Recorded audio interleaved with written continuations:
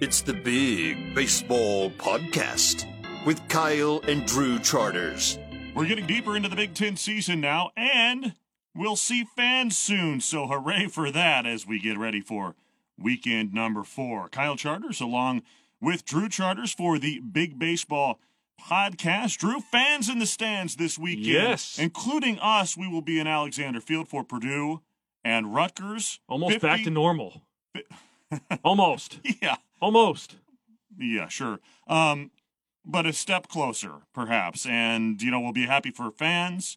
We'll be happy to be there in person. Calling baseball games from a TV monitor inside my converted home gym has been exciting, but I will be glad to not be listening to our YouTube crowd murmur in the background of our podcast anymore. Somebody in that crowd is really funny. Yeah. Because there's a lot of laughter There's a lot going of on. children's laughter. Yeah. There's no crack of the bat.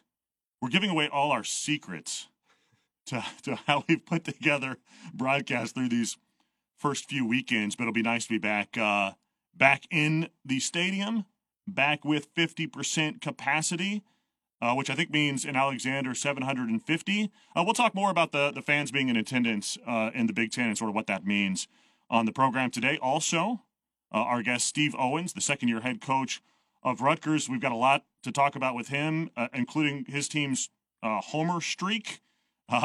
They've been really tearing the baseball apart, so that's been exciting to see from his club. We will get into that and much more with him. Let's hit our top stories, Drew, for the week, and start off with Indiana, which is at the top of the Big Ten. The Hoosiers taking 2 of 3 against the Boilermakers over the weekend. I think the most impressive part of all of that is that Indiana has done this without its head coach. Yeah. Jeff Mercer has been sidelined after getting the COVID positive test, and I guess having some mild symptoms at least, too, a couple of weeks ago. So he has been out, but Indiana has continued to win, including over the weekend against the Boilermakers. Yeah, they were able to take 2 games versus Purdue, and, Purdue led at least through most of the first 2 games in that series. Indiana won the first 2-1 by scoring a couple late after Purdue led 1-0 most of the game. They lost game 2 and then came back with some pretty good offense in game 3 to win 9-4. But the keys from that series for me is the Indiana pitching staff is human. They McCade Brown gave up some runs. He struggled a bit after having that solid outing the previous week against Penn State. Indiana had only given up more than 2 runs to a team once coming into that series. And Purdue scored 8 in game 2, and then they scored 4 in game 3. So, an offense in the Big Ten was able to get to that pitching staff a little bit, so we'll see if that continues. Here's my question. 9 of the 11 games that IU has played, and the Hoosiers are 9-2, are against sub-500 teams. Yeah. How much consideration should we put into that when we're talking about Indiana and Indiana's start? Well, I think that in combination with Purdue's offense getting to the pitching staff a little bit, you have to consider it. Yeah. So moving forward, this week they go to Michigan State. Michigan State has a good offense. They're second in the league in batting average. They've got, I think, 3 or 4 of the top 7 in the league in average are up there, so they can hit the ball. So we'll see if that trend continues of scoring runs against the Hoosiers. Yeah. Yeah, it's interesting. I think we'll have to watch Indiana and, with those 2 points in particular, see what the future brings here for the Hoosiers. Maryland, we talked about the Terps early in the season because they weren't performing the way that we expected them to be. I mean, slow out of the gate. But they're creeping back toward 500, and the reason they're doing so is because the Terps have won 3 of their last 4 games. It's funny to look at Maryland because we talked about the big 3, right? And then Benjamin Cowles is just... He came out of nowhere, huh? Yeah, I mean, certainly not in that trio of radar, if you will, that we had.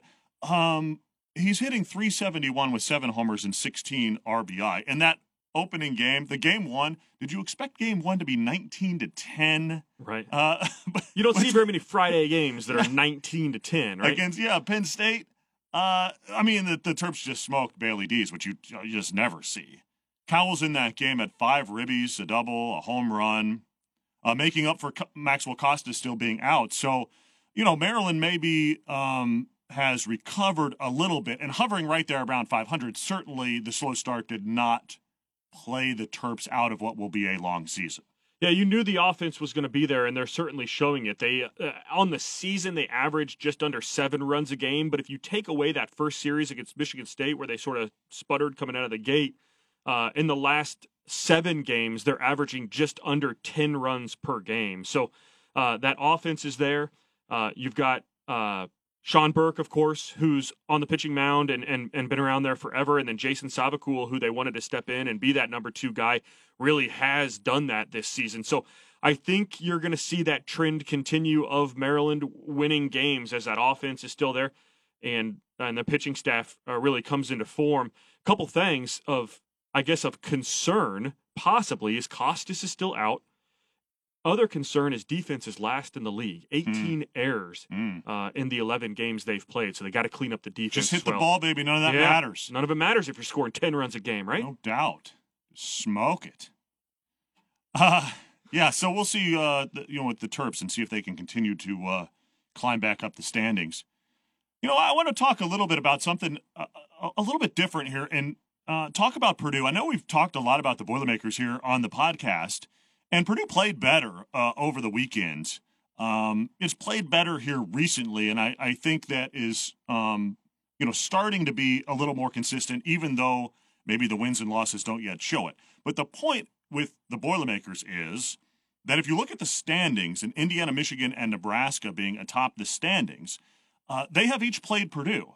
Now, you can look at that from 2 angles, right? That maybe Purdue is down a little bit, and those teams are at the top of the standings because they have had, quote, easier games. Or you can look at it from the Purdue perspective and say, hey, we have played, if not the most difficult, one of the most difficult schedules to start the Big Ten, and perhaps, that we are playing a little bit better will bode well when the schedule lightens up a little bit. So, what's the relationship there? What do you draw from it?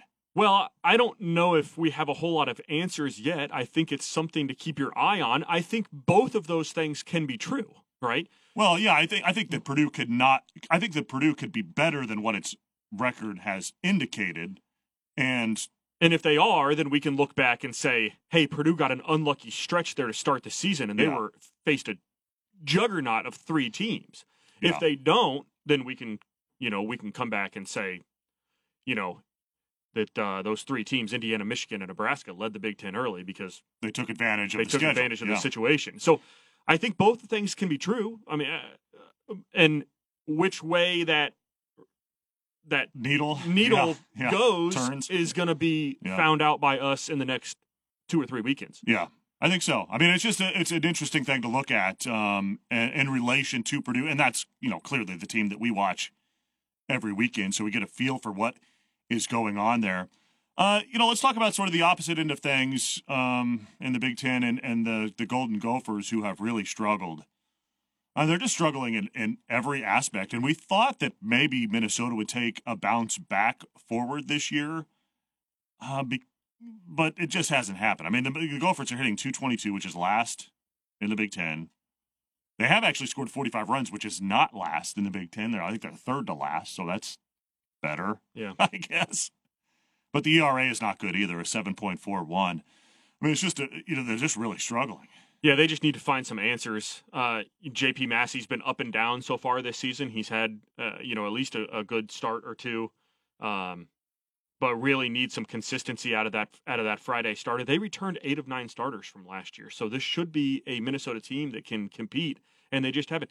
They're batting. You mentioned the low batting average at .222. That is with Zach Robbie is batting .484. Wow. If you take him out of the lineup, wow. I mean, what's that do to that team average? Significantly drops it. So I bet we could figure that out. I bet we could, but I didn't do it in show prep. So I'm not take a pause. I don't understand why on this little podcast we have, can we not get stats and research on this? I actually think I did figure it out for show prep last week, but it didn't make it into the show, and I just didn't have time today. So maybe next week. Yeah, next week. Put it on the calendar. But yes, Minnesota definitely needs to find some answers here. Yeah. I don't know what else to say. Certainly so. All right, teams that we are not talking about, Drew.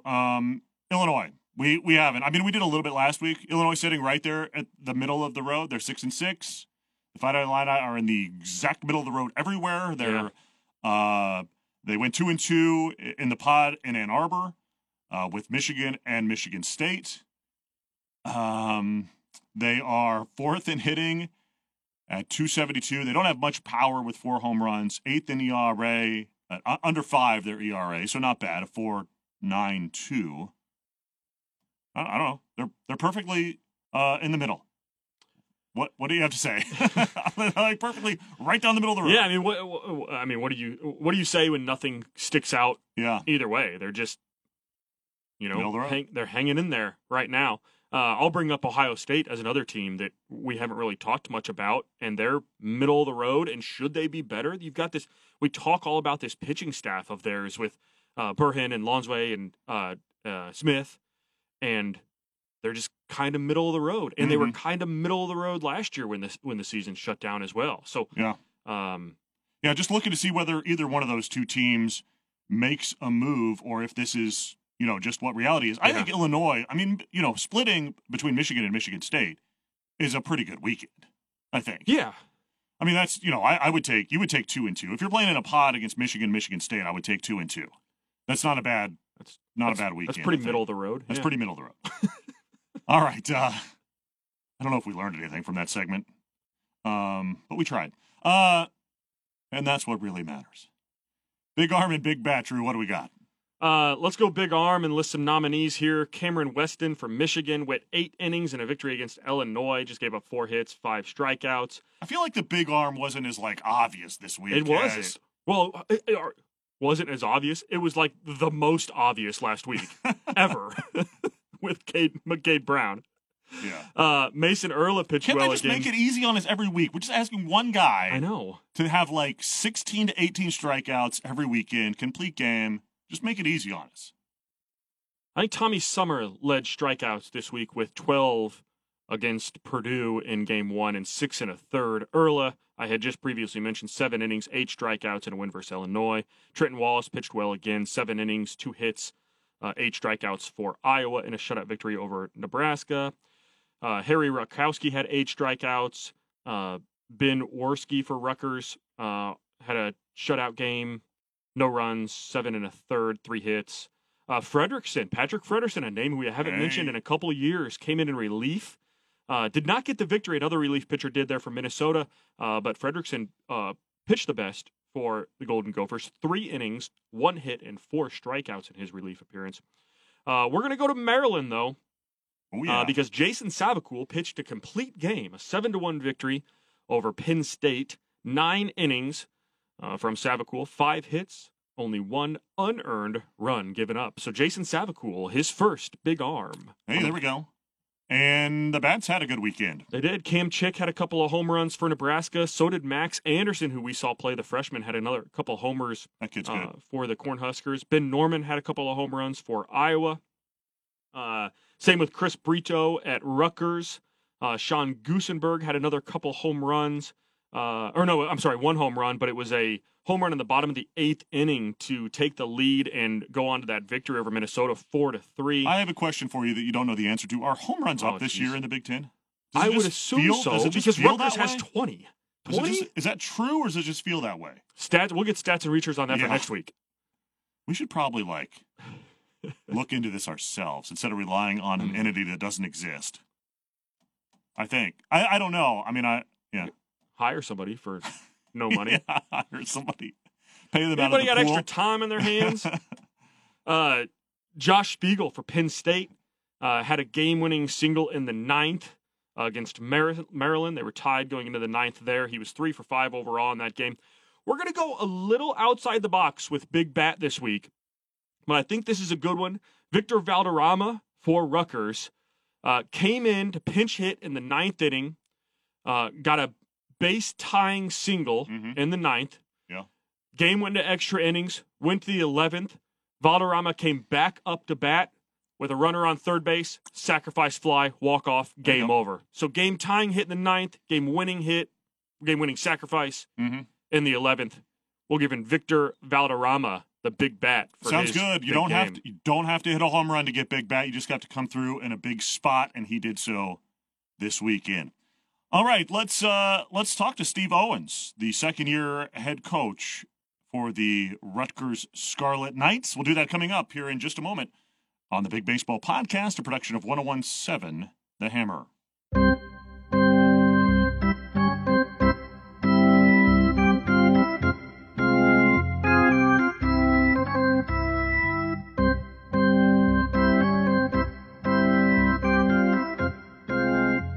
Welcome back to the Big Baseball Podcast. Kyle Charters here, and very excited to welcome in his second year at Rutgers, Steve Owens. It doesn't really feel, I guess, like a second year, does it? I mean, it probably feels like you've been there in Piscataway a while, but just haven't, played enough baseball maybe to warrant it being season number 2.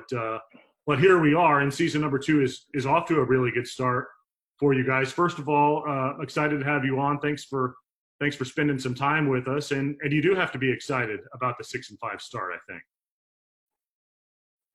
Yeah, I mean, last year obviously, ended abruptly for everybody, and we were in the infancy stages of trying to figure out what we had, and just trying to, do some recruiting and get, know what the players' skill sets were, and just get acclimated to a new school, new situation.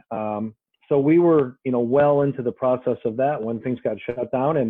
And then, this year has been a struggle for everyone, as you know. But we're playing conference only games, and it's been a grind. But we're excited to be on the field, and looking forward to, hopefully we get to stay on the field and our kids get a chance to play this year. That's the most important thing. Yeah. You take 2 of 3 against Ohio State over the weekend, and what looked like, at least from afar, a well-pitched and a well-played series against a good opponent and the Buckeyes, and one that's, most likely going to be there considering its pitching, toward the end of the season. Just what did you guys do well over the weekend that allowed you to win the series? Well, we pitched it this weekend. We've done some good stuff. Maybe half the time on the mound, the previous 2 weekends, got a couple good starts and a couple good relief appearances, but not consistency across the board. This weekend, our pitchers pitched very well, which they needed to, because we were in, 1 and 2 run games, and it was pitch by pitch the whole day. And we knew that they had really good arms, and they hadn't scored a whole lot of runs, and we had good weather. The wind blew in 3 different directions, one day Saturday, one day Sunday, and then in on Monday. But it was a very high intensity weekend. Their starting pitch, their arms are really good as a staff. It's the first, because we played the pod, and then we played, at Maryland. So we got to see all of Maryland's arms, but we got to see half of Indiana's and half of Minnesota's. And then we got into a regular 3-game set with Indiana, and we saw some really good starting pitching with elite velocity and good spin, and then there's some dudes coming out of the bullpen too. So it was quite challenging offensively, and we needed to pitch well, and our guys pitched very well, and we got a couple timely hits and took care of the ball good enough to win 2 games. Yeah. You mentioned those timely hits. A lot of your timely hits this year have been home runs. You guys are lacing it a little bit, 20, I think, on the season, including Chris Brito, who has 8 and 42 at-bats, which I don't know if you've had a player, and maybe you have, that has been off to that crazy a start. I mean, what's the I'm not good at math. What is the math on that? It's like, 1 in 5 at-bats that he's hitting a home run. I mean, that is incredible. Just, why has he been so successful? And then, is that translating just to your team being able to hit the ball like it is? Well, we weren't as good last year offensively. We have a couple more pieces in the puzzle this year. We still have room to grow and improve, but our players have improved. We've been able to work with them.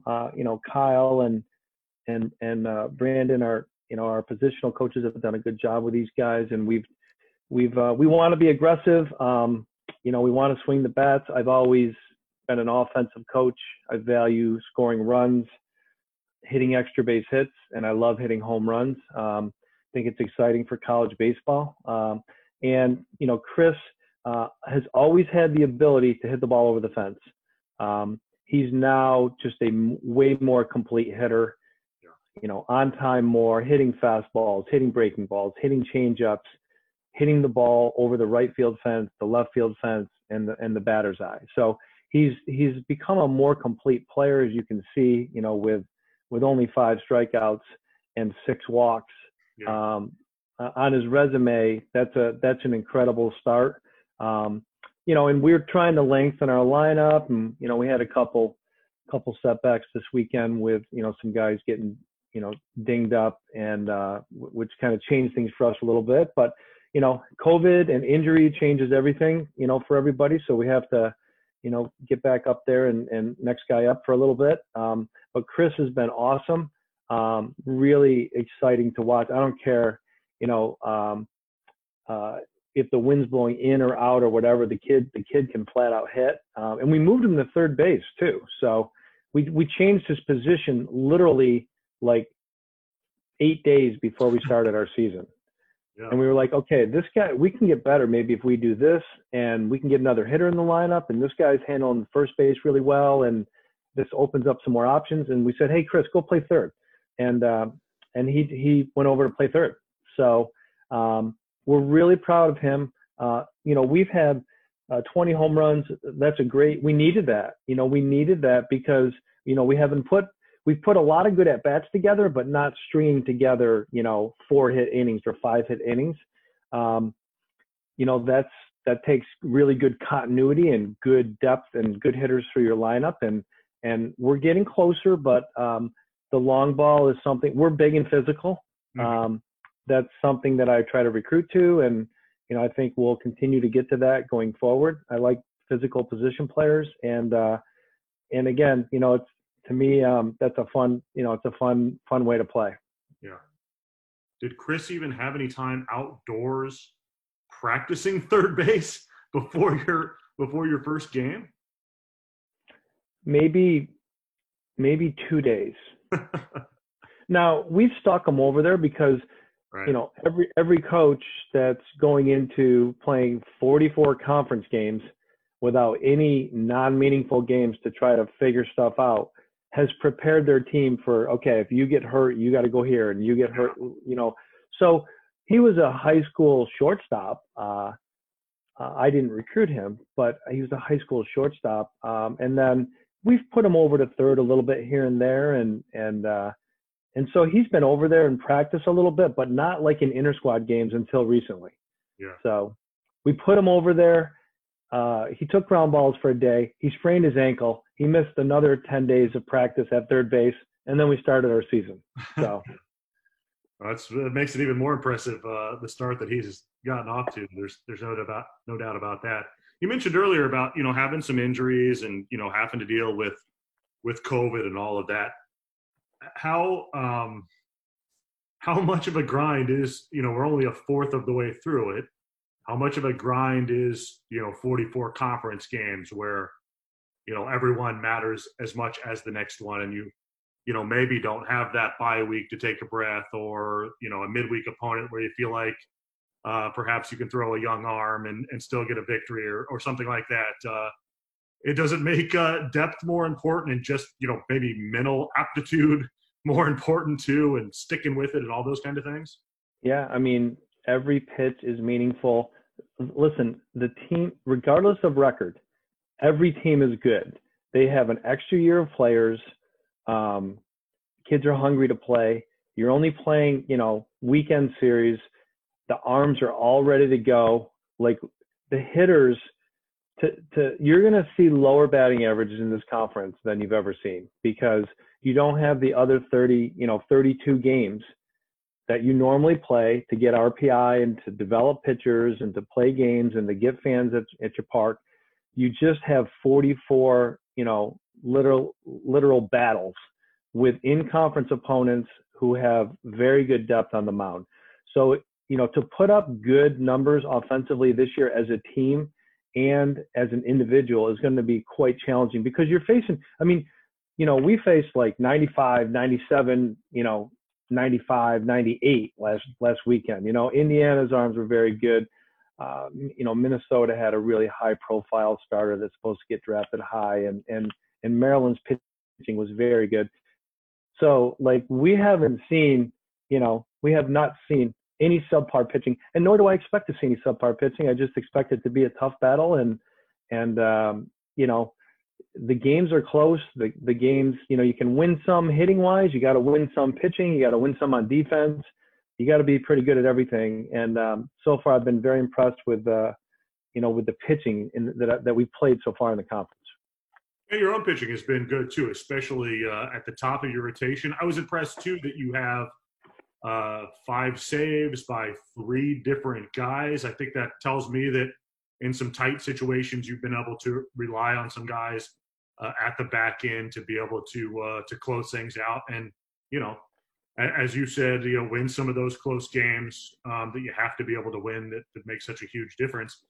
Do you feel like you've gotten some good production at the top end of your rotation, and then, some guys that have been able to come in pressure situations and get guys out? Yeah, I think, Harry's was very solid weekend 1, struggled a little bit weekend 2, this weekend, he literally was in a battle from the get-go. And then you look at the game in the 6th inning, and he's given up 4 hits, has 11 strikeouts, and we're winning, So he pitched out of a lot of tough spots, veteran guy. Ben Wareski's been super. Grad transfer guy, very mature, has really pitched and executed well. Brent Teller had a couple rough starts this weekend. He was great, pitched with great tempo, had good velocity, good spin, only walked 1, struck out 5, and I think 5 1/3. We handed the ball off in game 3 in the 6th inning, to relief pitchers with the lead. So very pleased with the guys.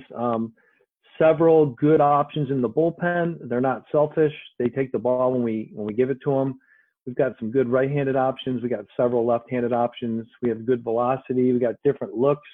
So we're pleased with the amount of progress that we've been able to make in a year, and we're hoping that we can. Like I told my staff today, I said, it would be nice if we scored some runs and then didn't give up too many runs, instead of giving up no runs and scoring no runs, and then scoring 1,000,000 runs and giving up a lot of runs. Let's find a nice happy medium, and so that we can have a game where we're not pulling our hair out and it's not coming down to the last pitch. But it seems like that's the way it's going to roll. It really does seem to me like the difference between winning and losing is going to be very close in a lot of games. Yeah, and if you come out on top of those games, it makes it a little easier to stomach than if you're losing a series of them. And so far, you guys have been able to get a lot of those, and a reason where you are where you are. What do you guys? What's sort of the next thing, sort of to get a little bit better at everything, or what are you looking for? Well, yeah, I mean, we have our players, so the job this year is to coach them, to maintain their health, to keep developing them, to be able to survive all the different things that happen to you in a season with injuries and depth and COVID and everything else that we're hoping doesn't happen, but it's going to show its face at some point. And the first thing that we wanted to really get our guys doing is just competing at a high level and expecting to win, and putting in the work that it takes to win, and then showing up to play every inning of every game. And so far we've been very pleased with that. Our energy's been good. When things haven't gone well, they've stayed the course. When we've been winning, we've been able to maintain it. We've come from behind. We've won extra inning games. We've won in all different ways so far. We've won in the slugfest. We're trying to teach them the value of putting a game away when it's sitting in the balance, not just leaving it there, because it changes the pitching we use for that game, and it changes game 2, and it changes game 3, and it changes game 4 if you're playing 4. we didn't fare well in the 4-game sets so far. When we got into the 4th game of a weekend, we have to do that 3 more times. We feel we have a little better solution for that, and some more guys that have, gotten their feet wet and gotten comfortable. So we feel pretty comfortable that we can do that. But the 3-game sets they seem to go by pretty quick when you open the season with a couple 4s. And, we've been able to get off to a good start in a lot of games too, score early. And I feel like, our guys have been pretty coachable with respect to approach and scouting opponents and looking for weaknesses and trying to build on our strengths. And the combination of the two of those things giving us a good chance, if we can execute it, to be a good ball club. But we're showing some good toughness. We like our kids. They're gritty. We're not the most talented, team in the world. But we have some very good players that have gotten better, and we're excited about that. You mentioned playing in the pod, one of the 3-team pods, and I hadn't really thought about what you said about sort of the pitching matchups and the oddity with that a little bit, that you'll see the best of one team in theory, and then the 3-4 starters of the next, which is a typical, you're just seeing them from a different team than what you saw perhaps the day before or whatever. But does that add any extra strategy to what you're doing and who you're pitching on what day, or do you just try to keep your rotation the same, or how much matchups are you looking at when you are playing 2 different opponents in a weekend? Yeah, we're not really changing our weekend rotation in a 3-game set because of we don't want to yo-yo guys back to 5 days rest or 6 days rest. We're already a day short right now because of playing on Monday, but the only other option, and I've thought about this going forward, with my pitching coach, is the potential of the 7-inning game and the 4-game matchups where you have just 4 games, and that because the 4-game pods are 9-inning games, because they have to be 9-inning games. So, do you just keep your guys on Friday, Saturday, and Sunday in that 4-game set, and then you throw someone in the 7-inning game, or do we do it differently? We have to still figure that out. We got a few more weeks of 3-gamers to figure that out. But yeah, you could face, you could go into a pod with 2 other teams, and you could wind up just the way it winds up. You could get the other team's number 1 and number 1, each of the team's number 1s. You could wind up getting 2 and 4. Like you don't know how it's going to go because of just, some teams play Friday, Saturday, Sunday. Some play Saturday, Sunday, Monday. The home team for the 4-game pods that are on campus outside of the first 2 weekends is 1 game Friday, Saturday, Sunday, and Monday. So, it all could be different, but quite honestly, I haven't seen too much difference between the number 1s and the number 3s. Yeah. On a given year, there might be. Everybody's got a lot of junior dudes back that were supposed to be in the draft last year, and there's enough guys out there chucking it, and there's not a lot of difference between number 1 and number 3, right, or number 4. Yeah. So, with what we've seen so far, we've only played, I think, 4 opponents, but 3 weekends. We were able to, to split the first 4 game and split the second 4 game and win the first 3 games. So, we're obviously, if you win 6 games, you want to have 7, and that's part of competing. You want to win everything, but all in all, we're pretty pleased with what our guys have been able to do so far. Yeah. So what made Rutgers so attractive to you a couple of years ago that you decided you wanted to take that step? Obviously, you've had a ton of success in your nearly 30 years and taken a bunch of teams to 13 NCAA tournaments, and probably were fairly comfortable, but obviously welcoming of a new challenge. What was it about the Scarlet Knights?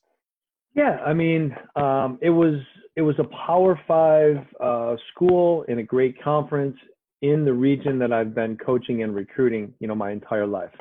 So when it became open, it was something that I was interested in. And, things worked out through the interview process, and it just felt right. Felt like a place that, didn't have everything that we need right now, but has a rich history going back into the Big East days, and a really good player base to recruit in New Jersey if you can keep them home. And and again, being in the Big Ten was kind of cool. That was a big selling point, to watch, be able to be a part of those atmospheres in football and basketball and all the other sports, and the high level of academics, and in the big schools. It's just kind of fun. I haven't had that challenge yet, and it felt right for me professionally as well as my family. And from an administrative standpoint, I feel that there's a very strong high-level commitment for me to come in and build something the way I want, which is what I've been able to do everywhere I've been. Mm-hmm. So I didn't come here to try to do a quick fix and get out of here. I came here to do what I've been able to do for, at 3 different places. Try to methodically build it the right way with the right kids and the right coaches, and garner support and elevate everything and win. And then, hopefully stay here for a long time. Right. I've always enjoyed my trips over to Rutgers. Everybody's very welcoming. The field playing surface is nice. Probably, need to see some upgrades in the facility structure at some point. Is there plans for that here in the future? Yeah, I mean, that 100%. Not a probably. Yes, we need to get some stuff done here, especially traveling around seeing what other people have. I mean, I looked at Purdue's facilities. I haven't been there yet, but looks pretty nice, and everywhere else we've been is nice. Yes, we have a wonderful field that's brand new, made a lot of upgrades. There's been quite a bit of changes and progress made, and we have a lot more to go. We feel like that's a very important next step for us, from a recruiting standpoint, as well as our players deserving that type of player development, facilities, as well as fans. We believe that we can be an attractive fan base and get people to come watch us and develop some excitement around our program. And so it's all related. Yeah. My last trip over there, I didn't have glasses at that time and only wore contacts. There was something wrong with my right eye, and I could not wear my right contact. So I spent the whole weekend trying to call baseball games with only one eye from behind home plate, and it was made for quite a memorable experience, just because I'm like, I can barely see anyway. I can certainly not see with only one eyeball here. So but it was great, and everybody's always so great over there and helps us out so much. But I just thought it was funny and sort of a funny memory that I couldn't see. It was a problem. Yeah, well, we hope if you come back in a year or two, that you've got a comfy place to watch the game and an exciting venue to be in. And I'm, as a coach, I know how important that is to me. I know how important it is to our program, to our perception, to our recruiting, to our success, to everything. So we're hoping very hard, and that process has already started. There's been some movement, some very positive movement, and talk on facilities, and I believe a very strong commitment, from Pat Hobbs and our administration to address some of these things. So Purdue this weekend, there might be fans, I guess, in the stands, which sounds like 750. Yeah, so that's better than 0. So that are I guess friends and family. What are the 150 that it has been? So that'll be nice. But a trip over to play Purdue and an opportunity, I think, for you guys to keep it rolling a little bit. Yeah, I think the last time I played Purdue, I was at Lemoyne, and I don't remember where we played them. We might have played them at a tournament in Evanston, Illinois, or something like that, like a three game set. Or I don't remember. I played them in a tournament somewhere, like not an NCAA tournament, but a just a little 3-game tournament. Yeah. And one of my buddies that I played, Legion baseball and summer college baseball with, Archie Cianfrocco, his son was on the team. Yeah. It looked just like him and stuff. So, but I hadn't been there yet. And, I played at a couple of the Big Ten venues over the years, and played some of them in NCAA regionals over the years. But excited to, get a chance to go out and see these campuses and play at these places. And we're playing everybody this year. So, this is a good year to learn a lot about every team because we're playing every single one of them. Yeah. Well, hey, Coach, appreciate the time. Perhaps I'll be able to come down and say hi. I'm not sure that they're going to let me out of the radio booth just because of the circumstances.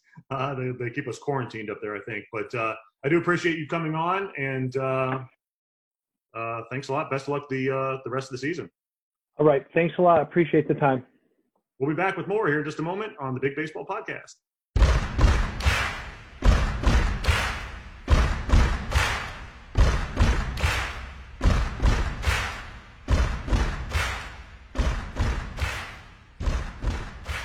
And thanks again to Steve Owens for coming on the podcast for today. We do appreciate his time, and nice to talk to him. He's got that Rutgers team, Drew, as we hit the weekend rotation, playing pretty well. 2 of 3 against Ohio State. And I mean, the thing that, as we talk to him that stands out is the 20 home runs, and 8 of them from Chris Prieto, which he has 8 homers in 42 at-bats. As I said a minute ago, I can't do the math, but that's like 1 in 5 at-bats. 1 in 5 at-bats, he's on a home run. That's good. Yeah, no doubt. But Rutgers can do some other things, too. I mean, they can pitch it at times, and they, can play a little bit defense. The thing that stuck out to me is that they have 5 saves by 3 different guys. So, in pressure situations, they're finding guys to get some outs, which is impressive, and it has allowed them to be over 500 through the first 11 games. Yeah, Harry Rutkowski has been the ace over there for a little while, and he's still there for the Friday start. And then they got a little help from Ben Worski on the mound, a transfer from Columbia, who I shouldn't say this because I don't know, but Columbia probably just got rid of their baseball program, right? I think. Anyway, that's a fun fact that might not be true.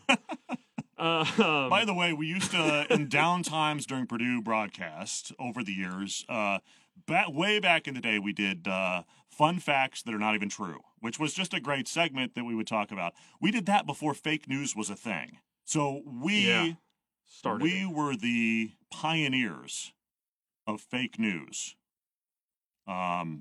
with fun facts that are not even true, which we have considered at times going back to. We have. Yeah. We have. Like Walt Weiss's son that plays for Michigan. Not sure we wanted to start on not the podcast, true. But yeah. My apologies to the Columbia baseball team if they still have a program. But Worski is a graduate transfer from Columbia who has helped out. My question, I guess, we might see this weekend is, can Rutgers win without the long ball? Alexander Field has been historically pretty pitcher-friendly. Mm-hmm. So they'll travel to Purdue and Alexander Field. Can they win without hitting the long ball? Depends on the wind. We will see that this weekend in Alexander. Speaking of which, number 2, fans in the stands, baby. Yes. 50% in Alexander this weekend. And at least according to KLIN News Talk 1400 AM, is that in Lincoln? I don't know if it's in Lincoln. It's in Nebraska. It's in Nebraska.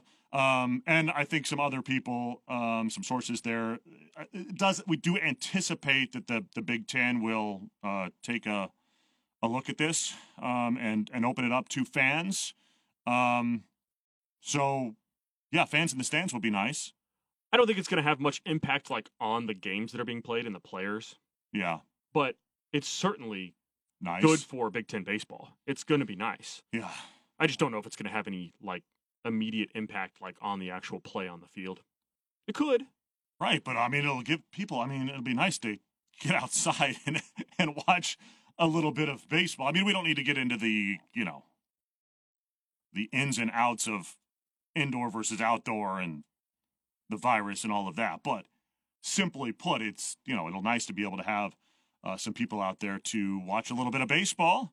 Certainly at Alexander Field this weekend, and we think elsewhere around the Big Ten, at least according to sources who are talking to KLIN. All All right, topic number 3. What are you watching this weekend?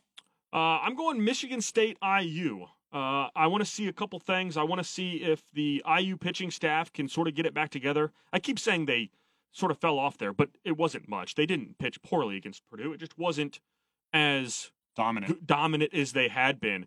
They you still want lead. McCade Brown. You want McCade Brown Yes. to have 16 strikeouts every week, and not 4 walks. Okay. Is that too much to ask? That's expectations are high. The IU still leads the Big Ten in ERA. They're going up against Michigan State, who is second in team batting average. They've got 3 guys who can really rake, hitting around or above 400. So that matchup, IU pitching versus Michigan State offense, intrigues me. I'm looking at that pod in Columbus, Iowa, Maryland, and Ohio State. 3 of those middle-of-the-pack teams. Does one team separate itself from those other 2 this weekend, or does everybody just finish 500 and they're in the same spot that they were? I think I'll be curious to see, especially with Maryland, whether it can, continue to play well and sort of rake the baseball. So that's, and then literally we'll be watching Rutgers at Purdue, and we'll be crowd watching as well. And we'll be doing it from inside the stadium, which will be awesome. All right. Sounds good. Thanks to everybody for listening. Tell your friends. Tell everyone you know. We are dropping this on Wednesday, which might happen at times during this season. The reason we are doing that is because there are a bunch of weekends this year, more than typical, that the series are ending on Mondays. I think most of, over half of them did. Yeah. And just our ability to get coach interviews becomes really difficult when a team plays at 1 o'clock on a Monday, and then we record this at 9 o'clock on a Tuesday morning. So we want to be able to bring you the best content possible. So there might be times this year that the pod drops on a Wednesday morning, as it did this week. All right, that'll do it. Thank you for listening. For Drew Charters, I'm Kyle Charters. This is the Big Baseball Podcast, a production of 1017 The Hammer.